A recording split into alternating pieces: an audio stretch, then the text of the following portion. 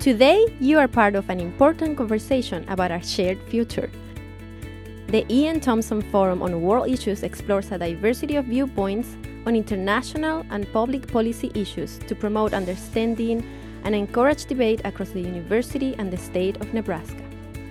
Since its inception in 1988, hundreds of distinguished speakers have challenged and inspired us, making this forum one of the preeminent speaker series in higher education. It all started when Ian Jack Thompson imagined a forum on global issues that would increase Nebraskans' understanding of cultures and events from around the world.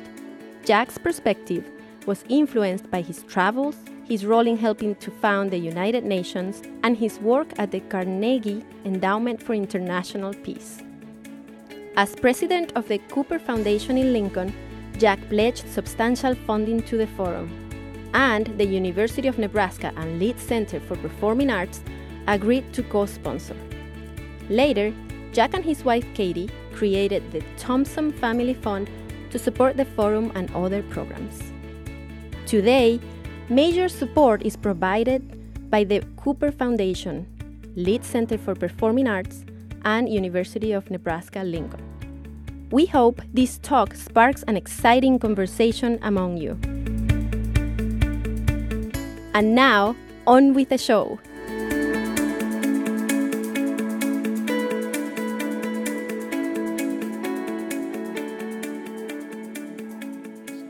For more than a quarter century, the university and the Cooper Foundation have partnered with the Leeds Center for Performing Arts to make this forum possible. Tonight, we are pleased to be joined by these co-sponsors, the UNL Women's Center, the Center for Civic Engagement and the Susie Grant, and the UNL College of Journalism and Mass Communications. This year, as you know, the Ian Thompson Forum speakers have been focusing on the theme of activism. It's my pleasure this evening to introduce you to a champion among activists. The first Asian American Pulitzer Prize-winning reporter, Sheryl Wudunn, has journeyed through several industries, from banking to journalism to book writing. She's used her immense talent as a writer, speaker, and thought leader to advocate for those without the resources to advocate for themselves. She was selected as one of Newsweek's 150 Women Who Shake the World. She's helped raise awareness about the challenges facing women. Her best-selling books include A Path Appears, about spreading opportunity and making a difference in the world, and Half the Sky, about oppression of women and girls around the world. A highly successful business executive, Sheryl currently works with entrepreneurs in the media, technology, and social enterprise at Mid-Media Securities, a small investment banking boutique in New York City. This evening, after her remarks, you'll have the opportunity to ask Sheryl questions via Twitter using the hashtag #IanThompsonForum. And following her talk, Sheryl has agreed to autograph books in the second-floor lobby to the rear of the main hall. The title of this evening's presentation is Half the Sky, Turning Oppression into Opportunity for Women Worldwide. Please join me in giving a warm Nebraska welcome to Sheryl Wudunn. Welcome. Thank you. Wow, look at this.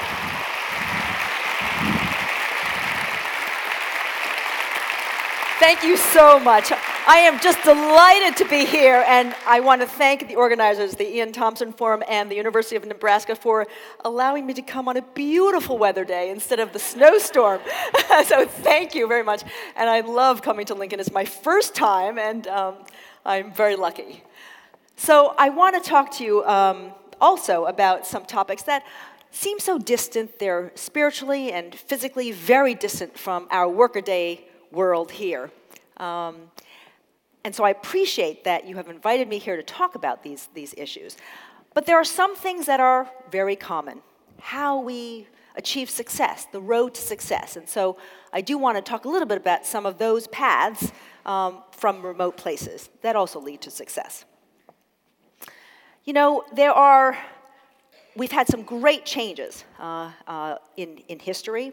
If you think back to the days of Alexander the Great, when it was a real achievement to kill your first man at the age of 12.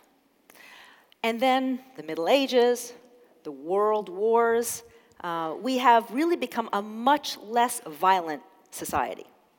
Yes, guns abound, but dueling is no longer common. And that's really, really important. Some of you have seen Alexander the Hamilton play in New York, right? Well, that's been reviving the problems with dueling. But there is one thing that has not made that much progress. And it is wife burnings, it is maternal mortality, it is the abuse, the hatred, and the violence against women. So I'd like to talk a little bit about some of that today, and about some of the ways to get out of that. So I'd like to take you to one of my favorite places. Let's see if I can get this to work. China.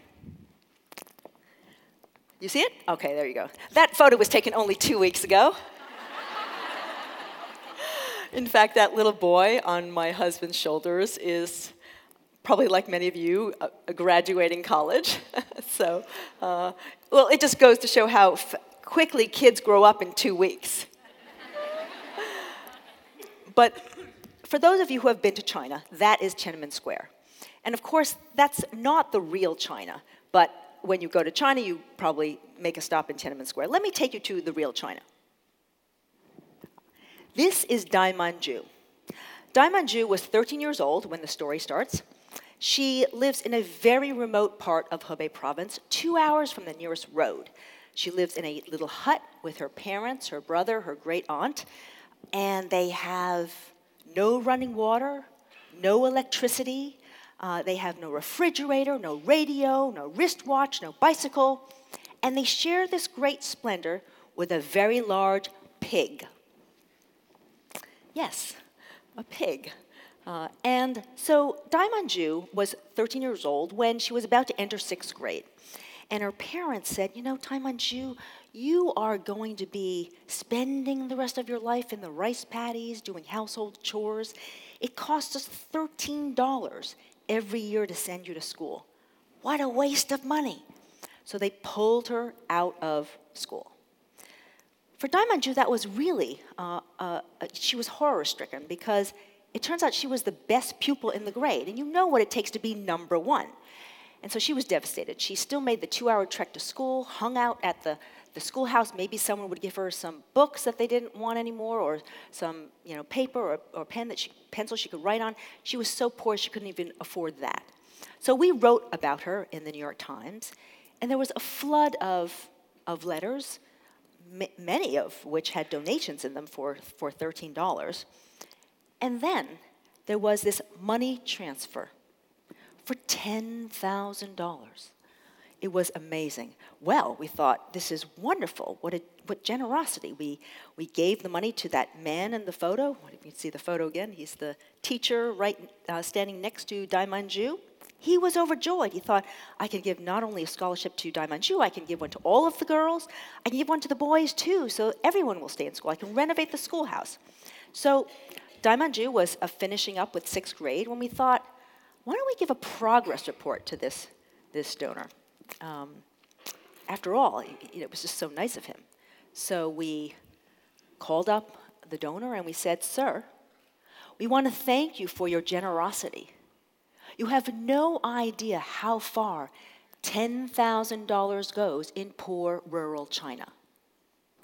There was a pause at the other end of the line. He said, I didn't give $10,000, I gave $100. Well, we had a problem here. Well, we looked into this, and sure enough, there was a bank clerk who had a slight problem with decimal points. Yeah, Nick and I used to joke that we were sure that during the financial crisis, he must have been transferred to the Department for Subprime Mortgages. But we really had this problem on our hands because we had just given $10,000 to this, poor guy, and we didn't have the money to give it back. And so we thought about something. And so I know that there are a lot of journalism students in the audience. So for those of you there, please put this story aside, because we're not really proud as journalists of what we did, but we're in a bind. So we knew someone, a senior official at the bank. It was Morgan Guaranty Trust Bank, which, as you happen to see, is no longer around. But, so nothing to do with this particular $10,000, of course.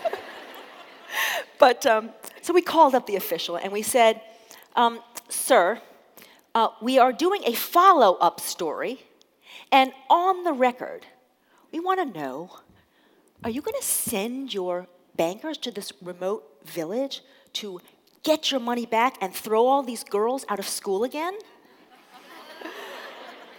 Well, he didn't miss a beat. He said, on the record, under the circumstances, we are delighted to make a donation for the difference. So, thank goodness, all the kids, they were able to continue school. Dai Manju was able to finish middle school. She went to high school. She went to vocational school for accounting. And then Dai Manju, this is unheard of in a tiny little remote village. She went down to southern province of Guangdong to look for a job. She found a job as in the accounting department of a factory. She got a paycheck, the first in her family. And then we actually had a natural experiment in girls' education. Because what we saw next was something remarkable. So Dai Manju started sending money back to her home. Her parents started saving the money. Pretty soon they had enough money to build a new house. This time with electricity, with running water, a refrigerator, radio, a bicycle. The pig moved outside. It was really interesting to see that a vicious cycle had been broken and a virtuous cycle had been started. And this was going on with Dai Manju's female classmates as well. They sent money back. Their parents actually started saving and then built houses. And sure enough, this village became much more prosperous. So you might be saying, well, of course, China was blossoming at the time. And that is true, but this village actually stood out. And it stood out because they educated the girls. In fact, the government built a road to link the village to the rest of China.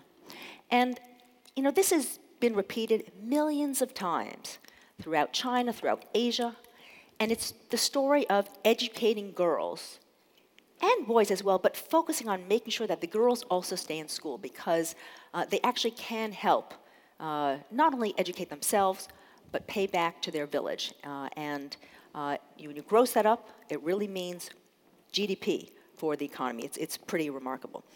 That brings me to the first of the two major themes of Half the Sky.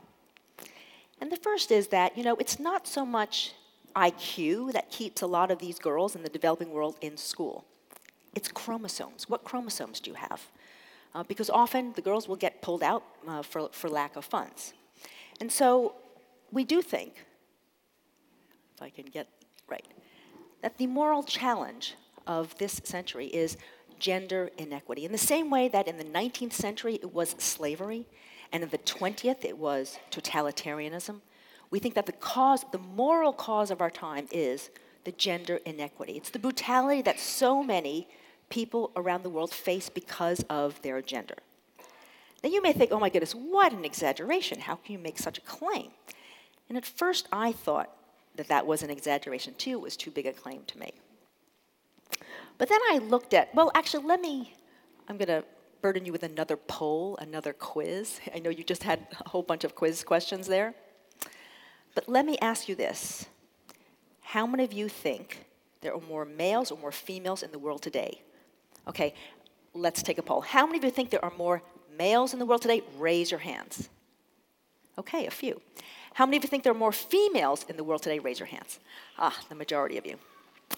Well, in fact, the majority of you are wrong. Yes, I know, it sounds very strange.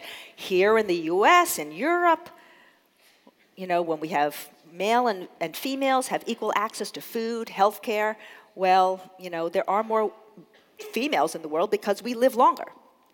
That's not true in the rest of the world, particularly the developing world. In fact, there's been some amazing research by Amartya Sen, who won the Nobel Prize for Economics.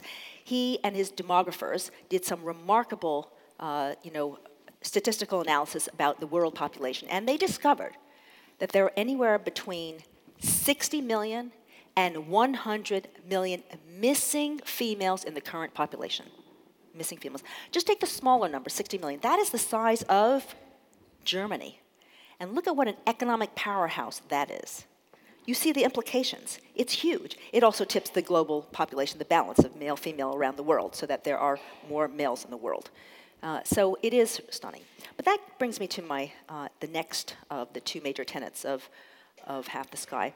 And so let's put aside the right and wrong of it all. Let's put aside the moral issue.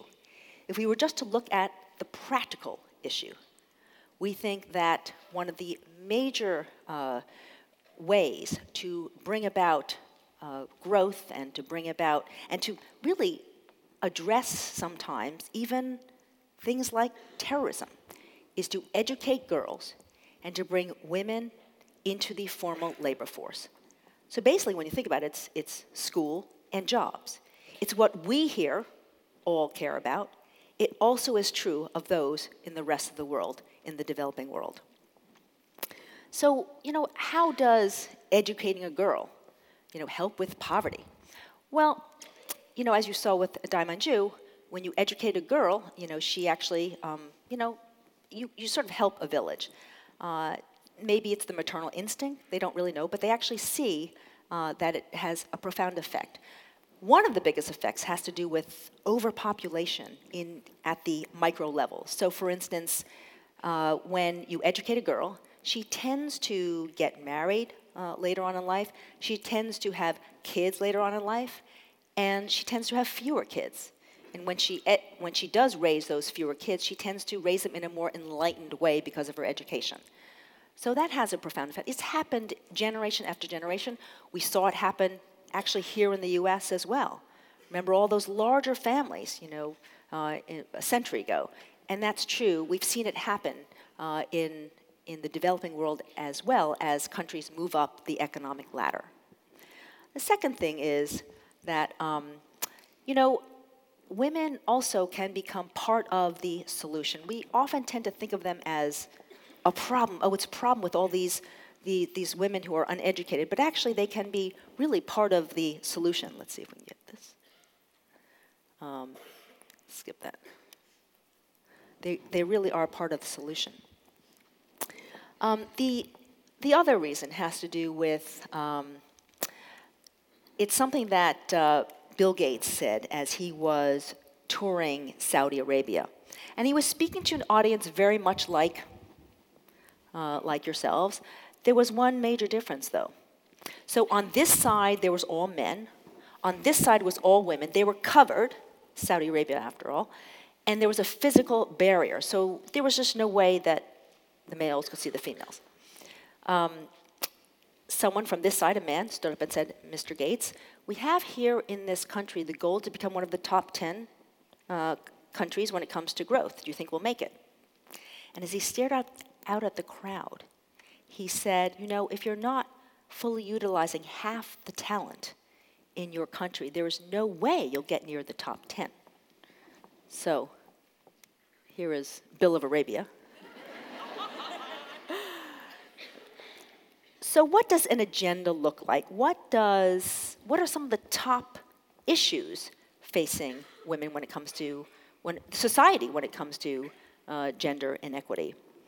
I'd say one topic that probably some of you have heard about is trafficking. Sex trafficking, whatever you want to call it. It is a global problem, and it's actually also come to the shores of the U.S., or at least it has surfaced more in in the public sphere. What actually is it? If you look at, take Cambodia for an example, what tends to happen is a young girl, she could be 11, 12, 13, even younger, often gets kidnapped from a remote place where she lives. It's usually a very remote village, and she's not very well educated, and she's sold to a brothel where she is forced to work 14 hours a day, 7 days a week. She's not paid a dime, and she often isn't even fed that much because they don't want her to get fat. What does that look like? Well, it looks like slavery. Let's compare it to slavery as we know it in this country, just a very simple comparison. If you look at the peak of the slave trade in the U.S., in the 1770s and 1780s, there were about 80,000 slaves transported from Africa to the New World each year. Now, and there were some statistics that are very difficult to come by because our borders are much more porous, but the State Department did one estimate, and they found that across international borders, there were 800,000 people who had been trafficked across international borders, many of them for sex.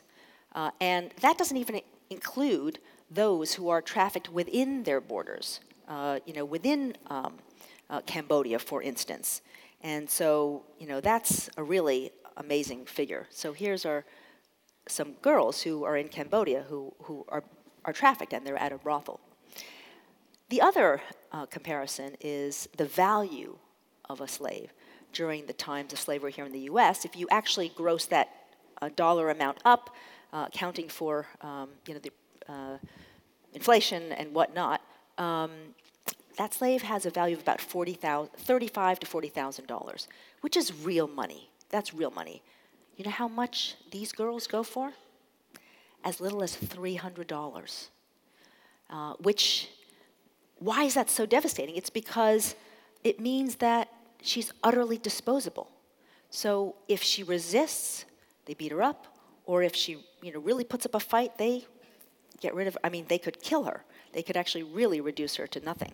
And so it becomes much more insidious. So that is the problem. It is also happening here in the U.S. And I want to tell you the story of one woman named Shauna who it's a phenomenon that really is here, existing here in the U.S. And hopefully it's not here in Lincoln, but it is in places, where we don't expect it. So Shauna actually is in Nashville. She was born with blonde hair, blue eyes, and heroin in her system. Her mother was a drug addict and would often trade sex for drugs. And when Shauna was 13 years old, her mother took Shauna to a customer's home because obviously she was going to try and, have her work. And Shauna was very frightened. She had no idea what she was supposed to do. And she got very nervous and resisted. And her mother shot her up with heroin. And Shauna just remembers falling back onto the waterbed. And that was her initiation into prostitution. So that was her life. So Shauna then had her pimp, Nitty, who commanded what she did, took every single penny from her. She never had a penny of her own. He took all of the money. He told her where to go. He branded her, actually, in the way that you brand cows, which I know you all are familiar with here. But she got branded, too. Let me see if I can. Now, this is Shauna. She did that one because it says trust no one. But that's Shauna. And so by the age of 35, she trusted no one. She had been arrested 167 times. Her pimp, 0. So this is Shauna. The life that she had to live, as someone who had been trafficked was, is pretty miserable. So this is something that is very real, in our society as well. The next issue on the agenda that I want to talk about is maternal mortality. And it is maternal mortality has such numbers that over the years it really has helped contribute to this 60 million missing females in the global population. Look, everyone here in the U.S. and in Europe, when there is a child, when there is a birth, we celebrate it. It's something we look forward to. In a place like Niger, 1 in 7 women can expect to die sometime in their lifetime from childbirth. We know it's not rocket science. It's just political will. We know what it takes to allow women to deliver smoothly. It's just simple, basic health care. But that is so non-existent in a lot of these places, partly because these women have 3 things not going for them. They are poor, they are rural, and they are female. Now, if you actually just look at the women who do survive. For every woman who dies in childbirth, there are 20 who survive, but with some serious injury from childbirth, some serious injury. And one of the most devastating injuries is obstetric fistula. How many of you have heard of obstetric fistula? Good, okay. So you know what happens. It's basically a woman has obstructed labor, and there's a puncture in her bladder, and so there's a lot of leakage. Let me tell you the story of Mahabuba. This is Mahabuba.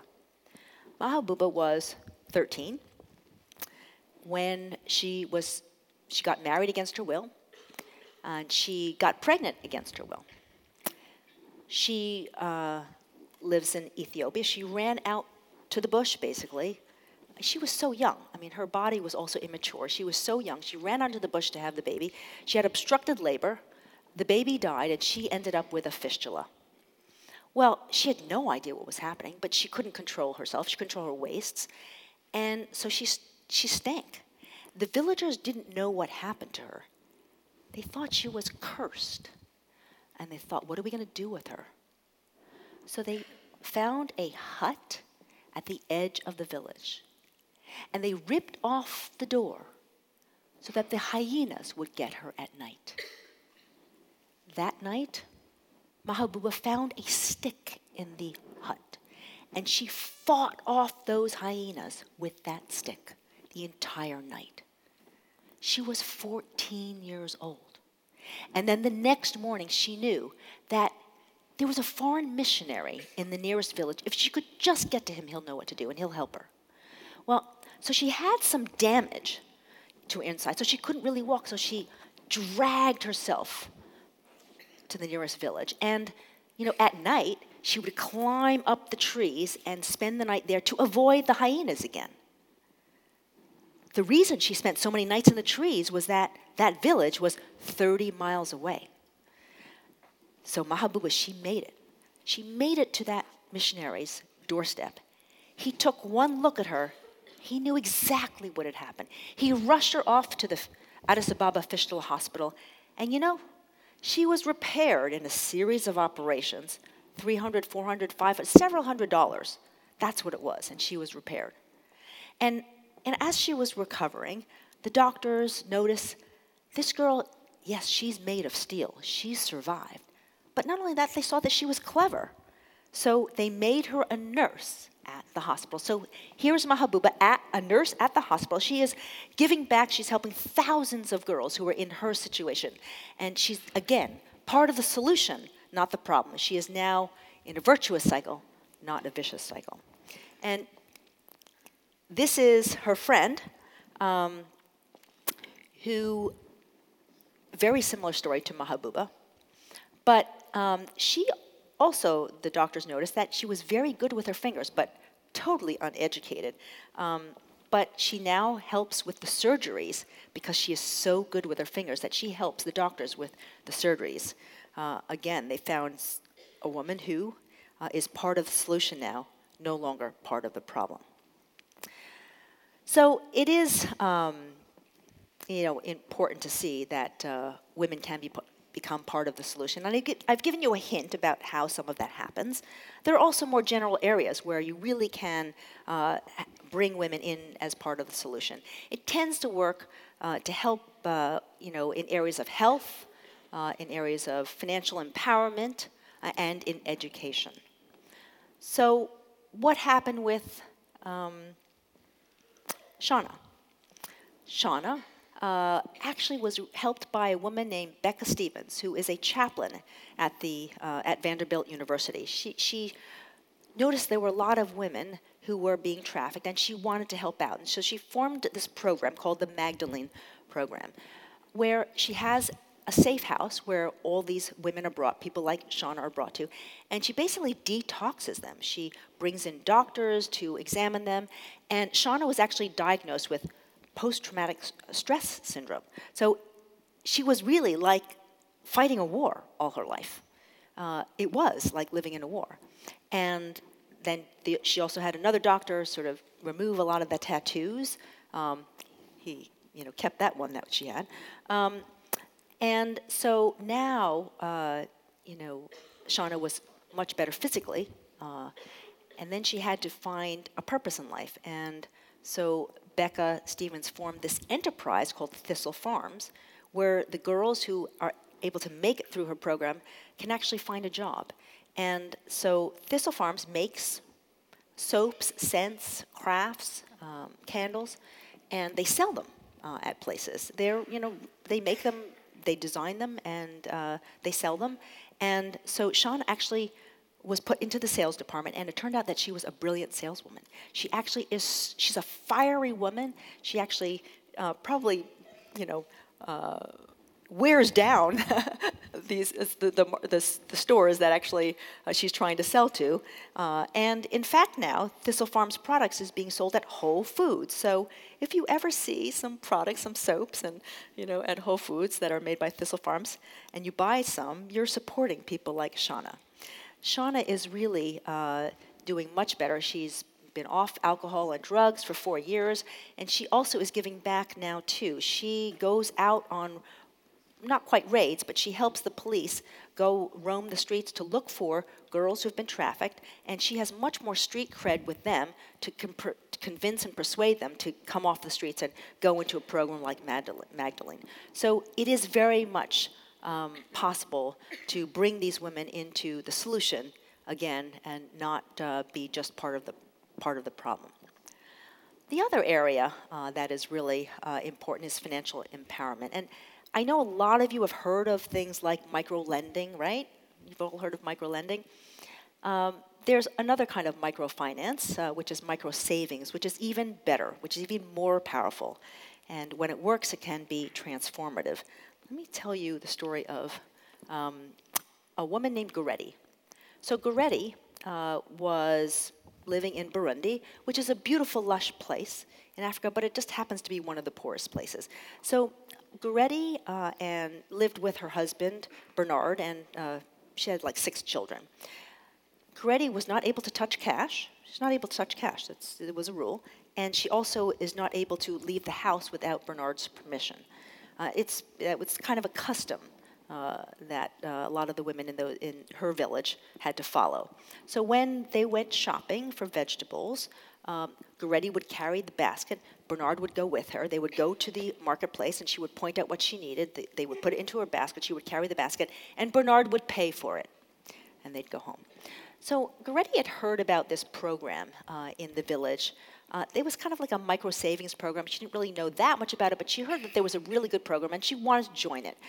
And so she kept asking permission from Bernard, and he kept saying, no, no, no, you know, you can't. Meanwhile, Bernard would go out a few times a week and drink banana beer. That's beer made from banana. And he would actually spend 30% of the household income on his banana beer. But he wouldn't let Goretti go out. So finally, she had to sneak out of the house. So she made him a nice dinner, she tended to all his needs, and then she snuck out of the house. So what happens in this micro savings circle is that each woman brings a dime. They all put it in the center, and then they lend it to one woman for that month. And this was a new group, and so they had to choose a president, and they chose Goretti. So here, Goretti is the president of a micro savings group, and she has never touched cash before. But that didn't stop her. And in fact, she decided to actually borrow the money. They decided to lend the money to her that time, and she had to choose a project. And so what did she do? She actually took the money, she bought some fertilizer, and she planted some potatoes. And she actually had a really good crop of potatoes.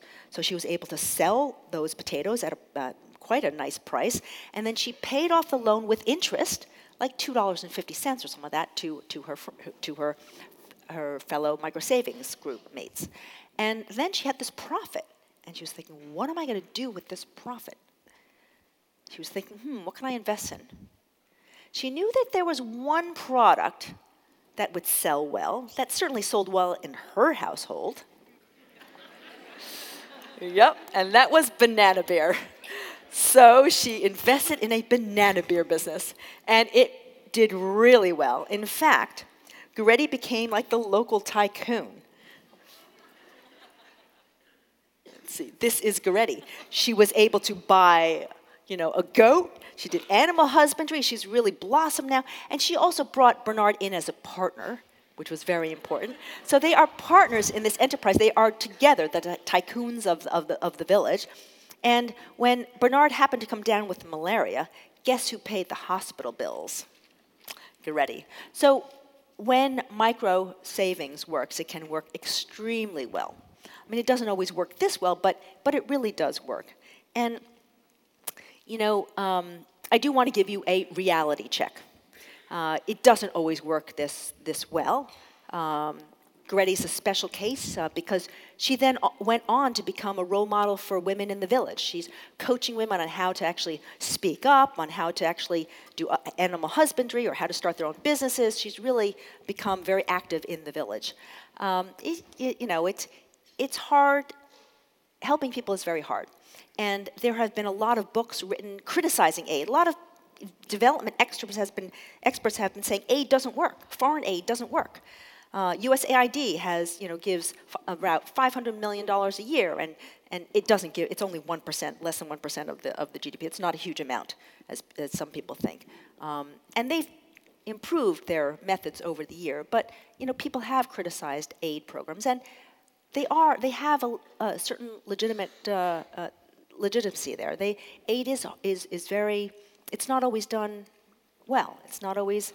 The programs are not always implemented well. There's also corruption, so it is hard to find a preponderance of success stories. But there are success stories, and sometimes aid is not very sexy either. We often think, oh, it would be nice to build a school and have our name written on it.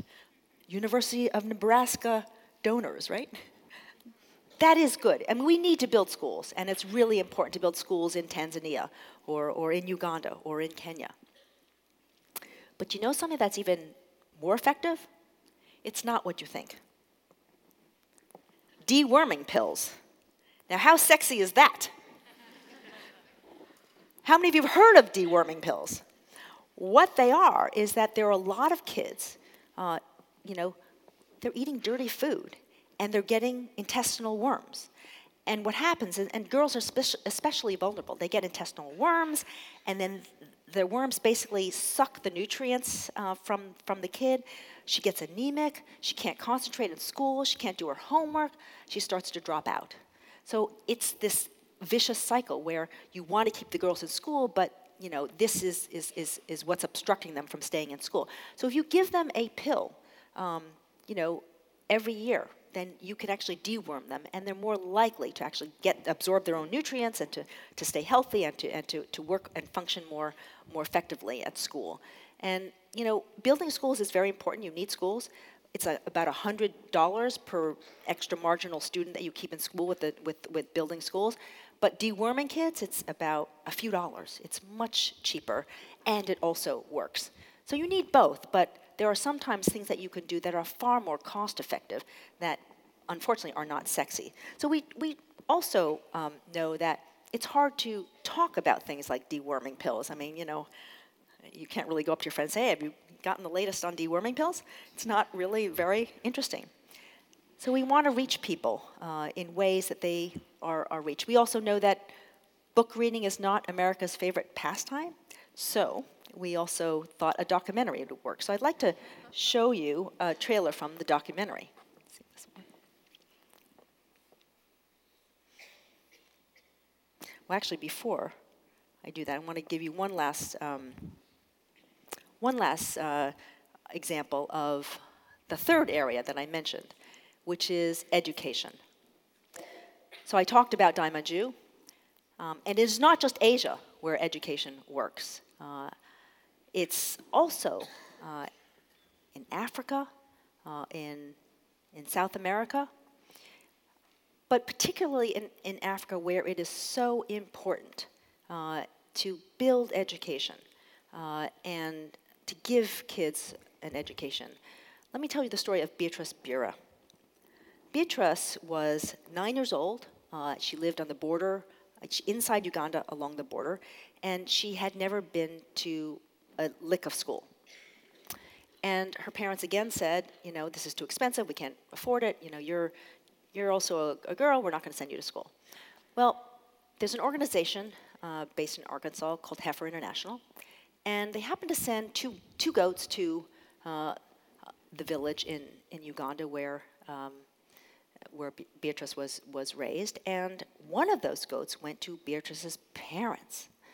So the goat had twins and started producing milk, and they found that they could also sell the milk. So they started selling the milk. They had a lot of milk. They started selling a lot of the milk, and the cash started pouring in. And then they realized that they actually had enough money to send Beatrice to school. So here's Beatrice at 9 years old, and she was going to school with, the first graders, but that was okay. She was just delighted to be in school. In fact, she rocketed to the top of her class. She stayed at the top of her class in elementary school, in middle school, in high school, and then she scored brilliantly on the national examinations that she actually was able to secure a place at a college here in the US. A few years ago, Beatrice graduated from Connecticut College. And on her celebration day, she said, this is the best day of my life because of a goat. It truly was. I mean, you think of these programs, you hear about Heifer International, but they really can make a difference in a life. And what's important about these programs like Heifer is that they also teach you how to fish rather than give you a fish. And that's what's important. Is sustainable solutions is what the world is looking for, not just handouts, not just aid. It really is looking for sustainable solutions. So now I can get you to the documentary that we did that actually shows a lot of the challenges that women are facing around the world. How we treat women and girls is absolutely essential to who we are as a people. The issue of gender equality globally must be addressed if the problems that we share across the world are to be solved. It's the way that we can bring greater peace and balance in this world. We're at the point of freedom, and that means two things. One is it's maximum danger, and the other is we're not going to stop. What Nick and Cheryl have been able to do is tell very compelling stories of people that they empathize with and understand in their context. Well, I got an email. I remember the subject being Sierra Leone, and I opened that one because I was like, that's interesting. What's that all about? And then it was the invitation to come on board, and I immediately said yes. I love what Nick and Cheryl say in the book, that women are not the problem, they're the solution. When I started reading what Half the Sky is about and what the message is and the story. You are so beautiful and so smart. I know you will be very successful. You can't say no. Maybe I shouldn't ask, but can I ask, did your husband ever hit you? No. No. Because I'm very harsh. Nick and Cheryl kind of revolutionized the way people talk about aid and made people very fired up and inspired, and certainly made me want to get out there and be a part of the movement. So you were a commercial sex worker from when to when? From 94 to 98. I'm just curious how much you were paid for that work. 50 shillings. It's a tough topic. The challenge that women and girls face around the world is not an easy topic to talk about, but we really think it is the moral challenge of this century. Nick and Cheryl are out there talking about this issue, and not just talking about it kind of theoretically, but they have all these stories about actual girls and women that are going through some of these struggles. That really brings it to life for a much wider audience. Is that red door, is that a brothel, do we think? Yes, it is. Do you have a supply of condoms here? No, they don't have it. They have to buy it and bring it. You have to buy condoms? As long as the victims are poor, rural, female, illiterate, they don't have voice. Don't want to forget that. To be physically present in a place is irreplaceable. Nicholas is right. You have to show up. She's fine. She is fine. Okay. This is like a war map, a strategic map. Where do we need someone to fight the enemy? She doesn't have a radial pulse. Disease, death. Celebrities can bring these issues into the limelight. That's just a no-brainer. That's your job, you know, to shine a little light on people that are actually doing the hard lifting. Make that one I tell you, she's in Seoul. But from a brothel or From a brothel. You can't come up with something more beautiful than a young, innocent girl. And to inflict that experience on that human being is unspeakably cruel. So she have to like 10, 12 plans a day. If she don't want it, they beat her. I want to empower the survivor to stand up and say no. If they want to say no. 3-year-old. It's a 3-year-old girl who has been raped and she's just come back for follow-up. Yeah. We shouldn't allow the violence that is being inflicted on women to continue. It must stop. Because it can't stop. And they need to be part of the solution. Stay safe, okay? Sometimes the problem feels so big that changing one life doesn't feel like enough. But it is. So every person, every corner of this world needs to raise a voice and say this has to stop. This is not rocket science. This is not a problem that is unsolvable, that we have to invent something new. It just takes political will. The rights we want to choose our husbands. We want to own the land. We want to go to school. We don't want to be cut anymore.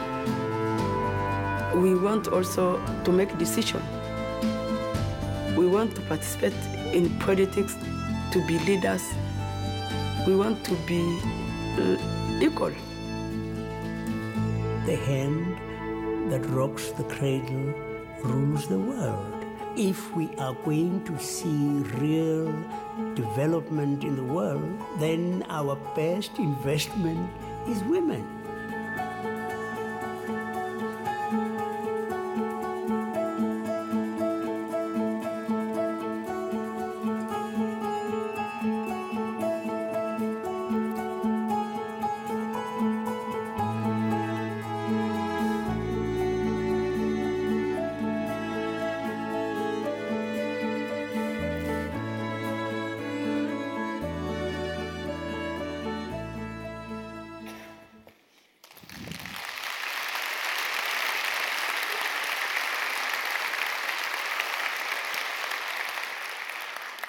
So there are some things that you actually can learn abroad, and it helps you here solve similar problems. And so I want to talk about just one very briefly, which has to do with a very controversial topic, potentially, affirmative action for women. So, there is a brilliant economist, Esther Duflo at MIT, who won the Clark Medal, which is the best economist under 40. And a few years ago, India mandated that 1/3 of all of their village chiefs had to be women. They just mandated that. And so they had a chance to do a huge sample to examine what happens when women become village chiefs. And so they looked at the first generation, and they saw that there was a huge amount of criticism of the women.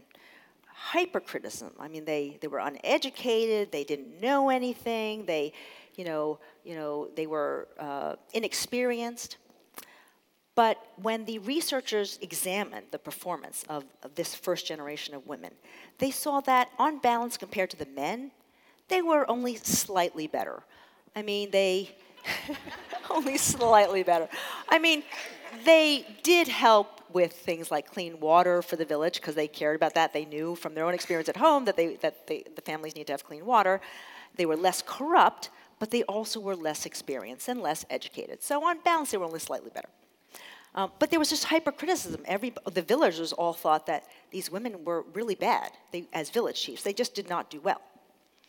The second generation, The researchers examined how the women village chiefs were, and the second generation they found again that they were only slightly better. On balance, they were still inexperienced, still sort of less educated, but they did help with practical things like, getting good water. On balance, they were only slightly better. But the villagers, the perception were that, oh, these women were actually quite fine. I mean, they were, no different from men. They actually did a fine job. So it was very interesting to see that the negative bias in the very beginning had gone away. And so the question is whether or not affirmative action could actually speed up the disappearance of the negative bias in the beginning. So that's just something to think about as to whether or not it makes sense to have affirmative action policies for women. Just a thought. But then I want to close on this, on two things. On basically the question of, why should you join in a movement to make things better? I mean, talking about a conceptual movement because there's really no movement, but it's kind of join in a movement to help change the world and better your lives and improve society. What's in it for you? Why should you care? And to that I have two things to say. The first is that there are very few things in life, once we have all of our material needs satisfied, which all of us here in this room have, there are very few things in life that can actually raise your level of happiness, change your set point of happiness. One of those things is contributing to a cause larger than yourself. And the other thing, and I'll close on this, is a story about an aid worker in Darfur. This woman was strong and steadfast. She saw things that no human being should see. But she never broke down all her time in Darfur. She was just a strong aid worker. And then she came back for Christmas vacation. She was in her grandmother's backyard. And she saw something that made her break down in tears. What she saw was a bird feeder. A bird feeder. And she realized that she had the great fortune to be born in a land where we take for granted food, clothing, housing. We can get all that for ourselves. We can even provide food so that wild birds don't go hungry in the winter. And she realized that with that great fortune comes great responsibility. And so, like her, you, me, we all have won the lottery of life. The question is, how do you discharge that responsibility? And so, here's a cause. Join the movement, feel happier, maybe live longer, and help save the world. Thank you very much.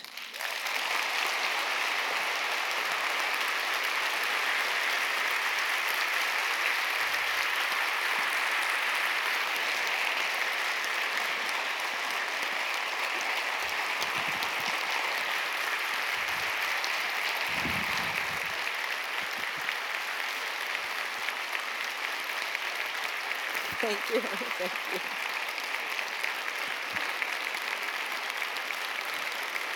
Thank you. Thank you.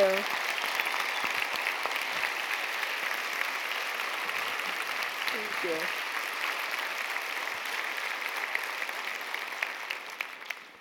Thank you so much, Cheryl, for enlightening us, opening our minds, and being here with us this evening. Ladies and gentlemen, at this time, Cheryl will take questions from the audience. You may submit your questions via Twitter using the hashtag Ian Thompson Forum, or for our live audience members, you may simply write questions on the cards provided by the ushers. There are several questions on the Twitter feed about the recipe for banana beer, but we'll get to that later. The first question, what cultural changes are needed to value women for who they are, their innate dignity, not just what they do? Oh my goodness, that's a great question. I think just not thinking of them as women, just thinking of them as people. I think that's the day when we don't have to say, what do we have to do for women, is a great day because we'll just look at women as people. All right. How do we help women on a larger scale? You know, there are policies that can be done. I mean, you can't do this one by one. I mean, you really do need governments to intervene, particularly in areas like education, for instance. You know, education, yes, you can have small schools, you can build small schools on a private basis, one by one, but to educate the nation's boys and girls, you need education policy, you need the government to intervene and to provide that education on a national scale. And in so many places, it is getting better, but is still not perfect. I mean, even in the Western Hemisphere, in Haiti, we don't have, you know, a national school program. Not everybody is enrolled in school. And so, you know, a lot of these impoverished countries, it takes a huge amount of political will, but it can be done. You know, one example is if you look at Bangladesh. So Bangladesh actually used to be part of, remember, Pakistan. But the two split off, and Bangladesh decided we're going to educate everybody. We're going to educate boys and girls, but the girls get to go to school too. So over the years, they educated a lot of girls, and you know, you see, I mean, it's so funny that you get BRAC and you get Grameen Bank, you know, a Nobel Prize winner from Bangladesh because he started microfinance and lending to women. The focus on just educating women and allowing them to work, bringing them to the formal labor force. And so they've got, obviously, they have factories that make clothes.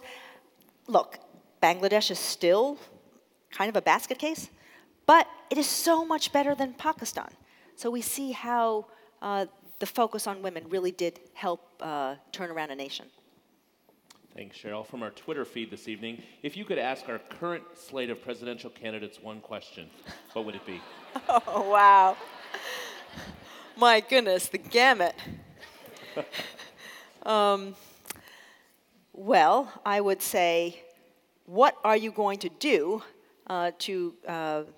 what policy are you going to push forward to help address, you know, the lack of women in all the industries, in politics and in industry and the corporate world? What policies will you create to actually encourage more women to rise to top positions? All right, thank you. I'm not sure, I don't know what Trump would say. Were the women village chiefs in India elected or appointed, and how do you think that impacted the perception of their fellow villagers? They were elected. They were elected, but you always had to have, you know, I think there was a combination. I think they were struggling through how to make sure that they maintained that 1/3. But I actually don't know the details, so that's a good question, and I will look that up. All right, thank you. What role does sex-selected abortion play in the missing female phenomena? Yeah, you know, that does play a large role, particularly in China and India, because, of course, a large part of the missing females are from those countries. They have such large populations in general. In fact, in China, there are, you know, huge numbers of missing females, you know, probably, you know, several tens of millions. So they make up a large portion of that 60 to 100. When you got the ultrasound and parents were able to look at what the sex the fetus was, often in China and in India, they did abort the female fetuses. It's not allowed now, but they obviously didn't catch it in time for you know, for a lot of abortions. In fact, unfortunately, in a place like China, the ratio at birth of males and females, it should be 106 boys for every 100 girls at birth, but in China, it's something like 117 boys for every 100 girls. It's totally skewed, and that creates a huge problem. In fact, there are more males in China now, and so there are a lot of males that will never be able to get married. they have a saying for it. They call them bare branches. I don't know why, bare branches. You know, and there are some kind of funny things. It's not so funny in the end, but really, they talk now about several men sharing a wife, that kind of thing. All these creative ideas are coming up because they have a real problem. Right. In your Makers Women interview, you denied being a feminist. Why is that?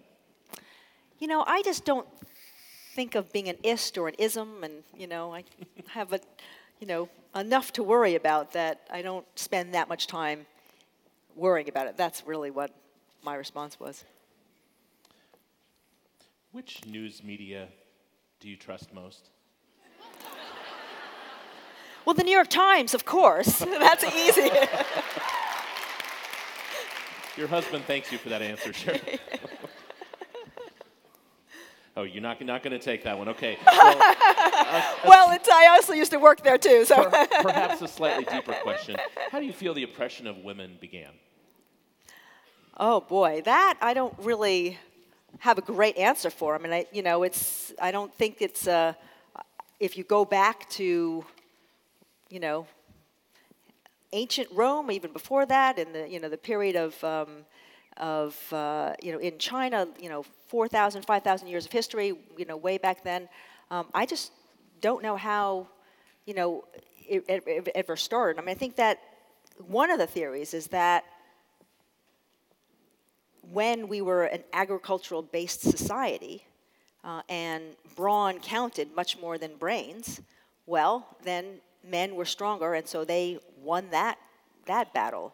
They were always stronger. And so now we've sort of, we don't live by agriculture anymore, and brawn isn't as strong. It doesn't count for as much, and brains count for a lot, and women have no dearth of brains. So, that may, have counted for some of the shift.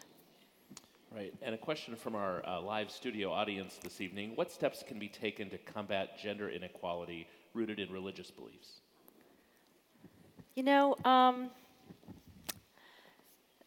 I think that I don't know a huge amount about the religious process, but I do think that you do need leadership. You need leadership at the top to take bold steps. We may be seeing a little bit of that from the Pope. Certainly in some religions there are women's groups that are forming within the organization, and they are trying to at least, build a network within the religion. There's Women Vision as, part of World Vision, and so you see some of steps towards, you can't call it equality, but improving the status of women within religion. It's very tough. It's a tough issue, and unless there is leadership at the top that is willing to be a little bit more open on this issue, I think we will only see very, very slow progress. How do we bring cultural change needed to stop violence against women in the U.S. and abroad? I do think that starts with, education at the very youngest level, starting at, in early childhood education.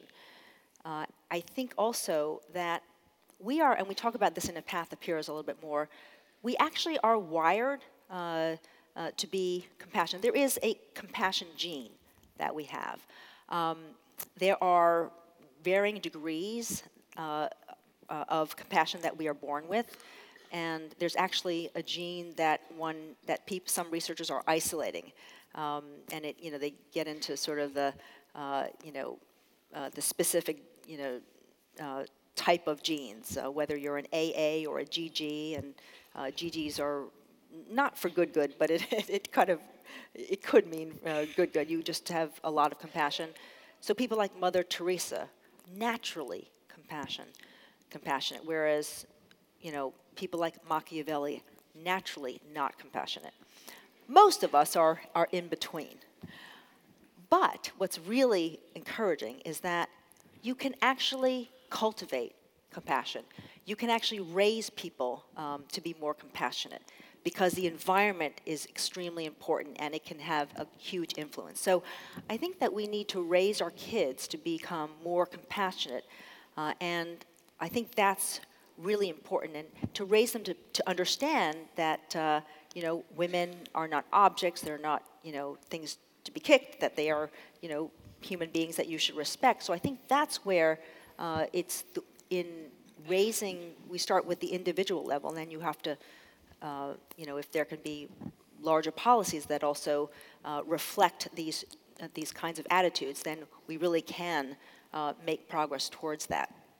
There's some societies that are much more equal in terms of male-female at different levels of government, you know, the corporate world and such, that are, you know, doing a better job than we are here in the U.S. Thanks, Cheryl. A question recently tweeted, what is your measure of success for the gender equality and education movement in developing countries? Yeah, that's, the UN puts out a huge number of indices by which they measure, you know, the progress of countries. And, you know, I'm not an expert on this, but, you know, they have everything from, you know, what age girls actually end up continuing school in. So there are 60 million girls, you know, something like that, who are 50, 60, who are not in primary school, and they should be. They look at, you know, by country, what level of educational attainment a lot of these girls get to. And so that's one of the basic statistics. Then there's also job statistics as well. So this is a huge area. How do we get more men involved as champions for gender equality? That is a great question.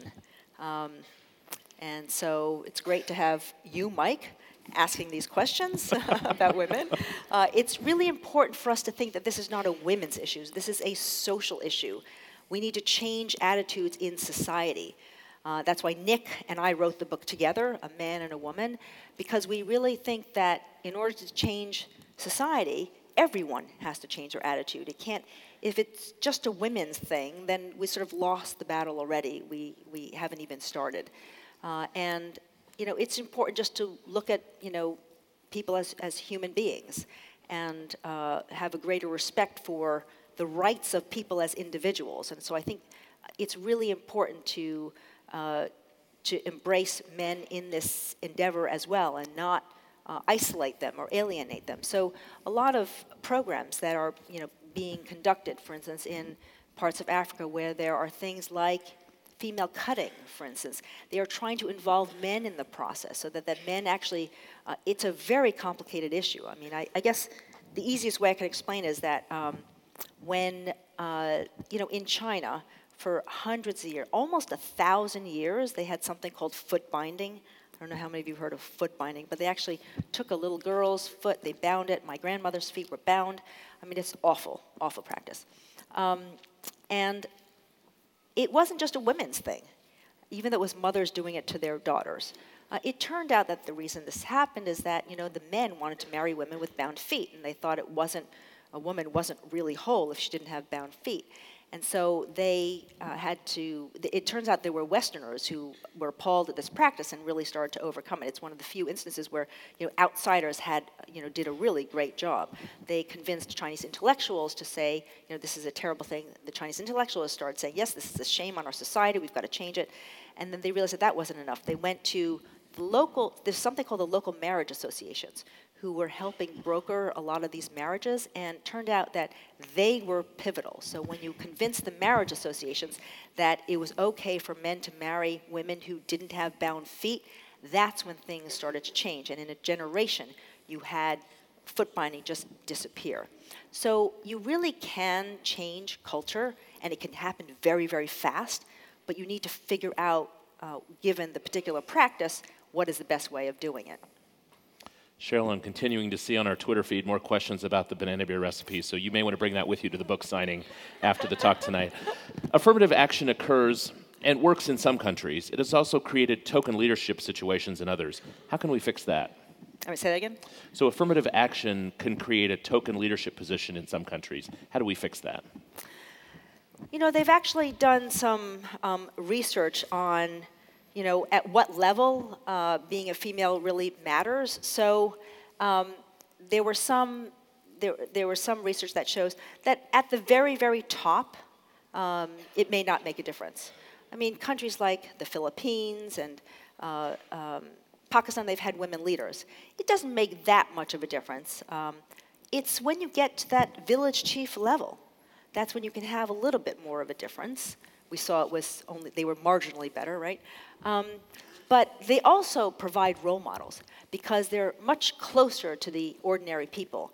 And they provide role models for women, for growing girls and women. And that's very important.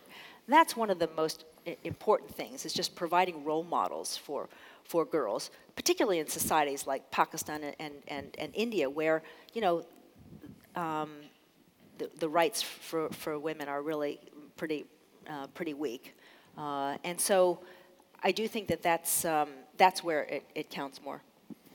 All right, ladies and gentlemen, before Cheryl takes her final question this evening, I wanted to mention that the theme for next year's E.N. Thompson Forum on World Issues will be Crossing Borders. We hope that you'll join us for another remarkable series of speakers. And Cheryl, our last question this evening, what can each of us go home and do right now? Yes, well, you know, what I tell people is that you have to find something that you're interested in. You know, don't just jump on a cause because everyone else is. You have to choose something that you care about, because that's how you'll get more involved and you'll be motivated to stay involved. Do it with a bunch of friends. Find some friends and talk about a few issues, and then choose an issue together that all of you can, you know, join in together. Maybe get involved in an organization and you know, join that organization, or help in your local community, help that organization build a presence in that community, or help deliver a service, or you obviously there's always you know, contributions that you can make. But I think the key is just to take that first step, because nothing happens if you don't take that first step, and to realize that it's just not a burden. And in fact, when you find that you take that first step, you'll find that, you know, it really can be very rewarding. And if it's rewarding, then you're happier, and that's what's really important in life. So thanks very much.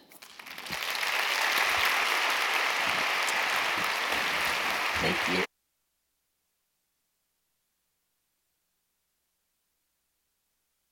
Thank you for your powerful example of activism. Thanks for visiting Lincoln, and thanks for signing books in the back. Thanks, everyone. Good night.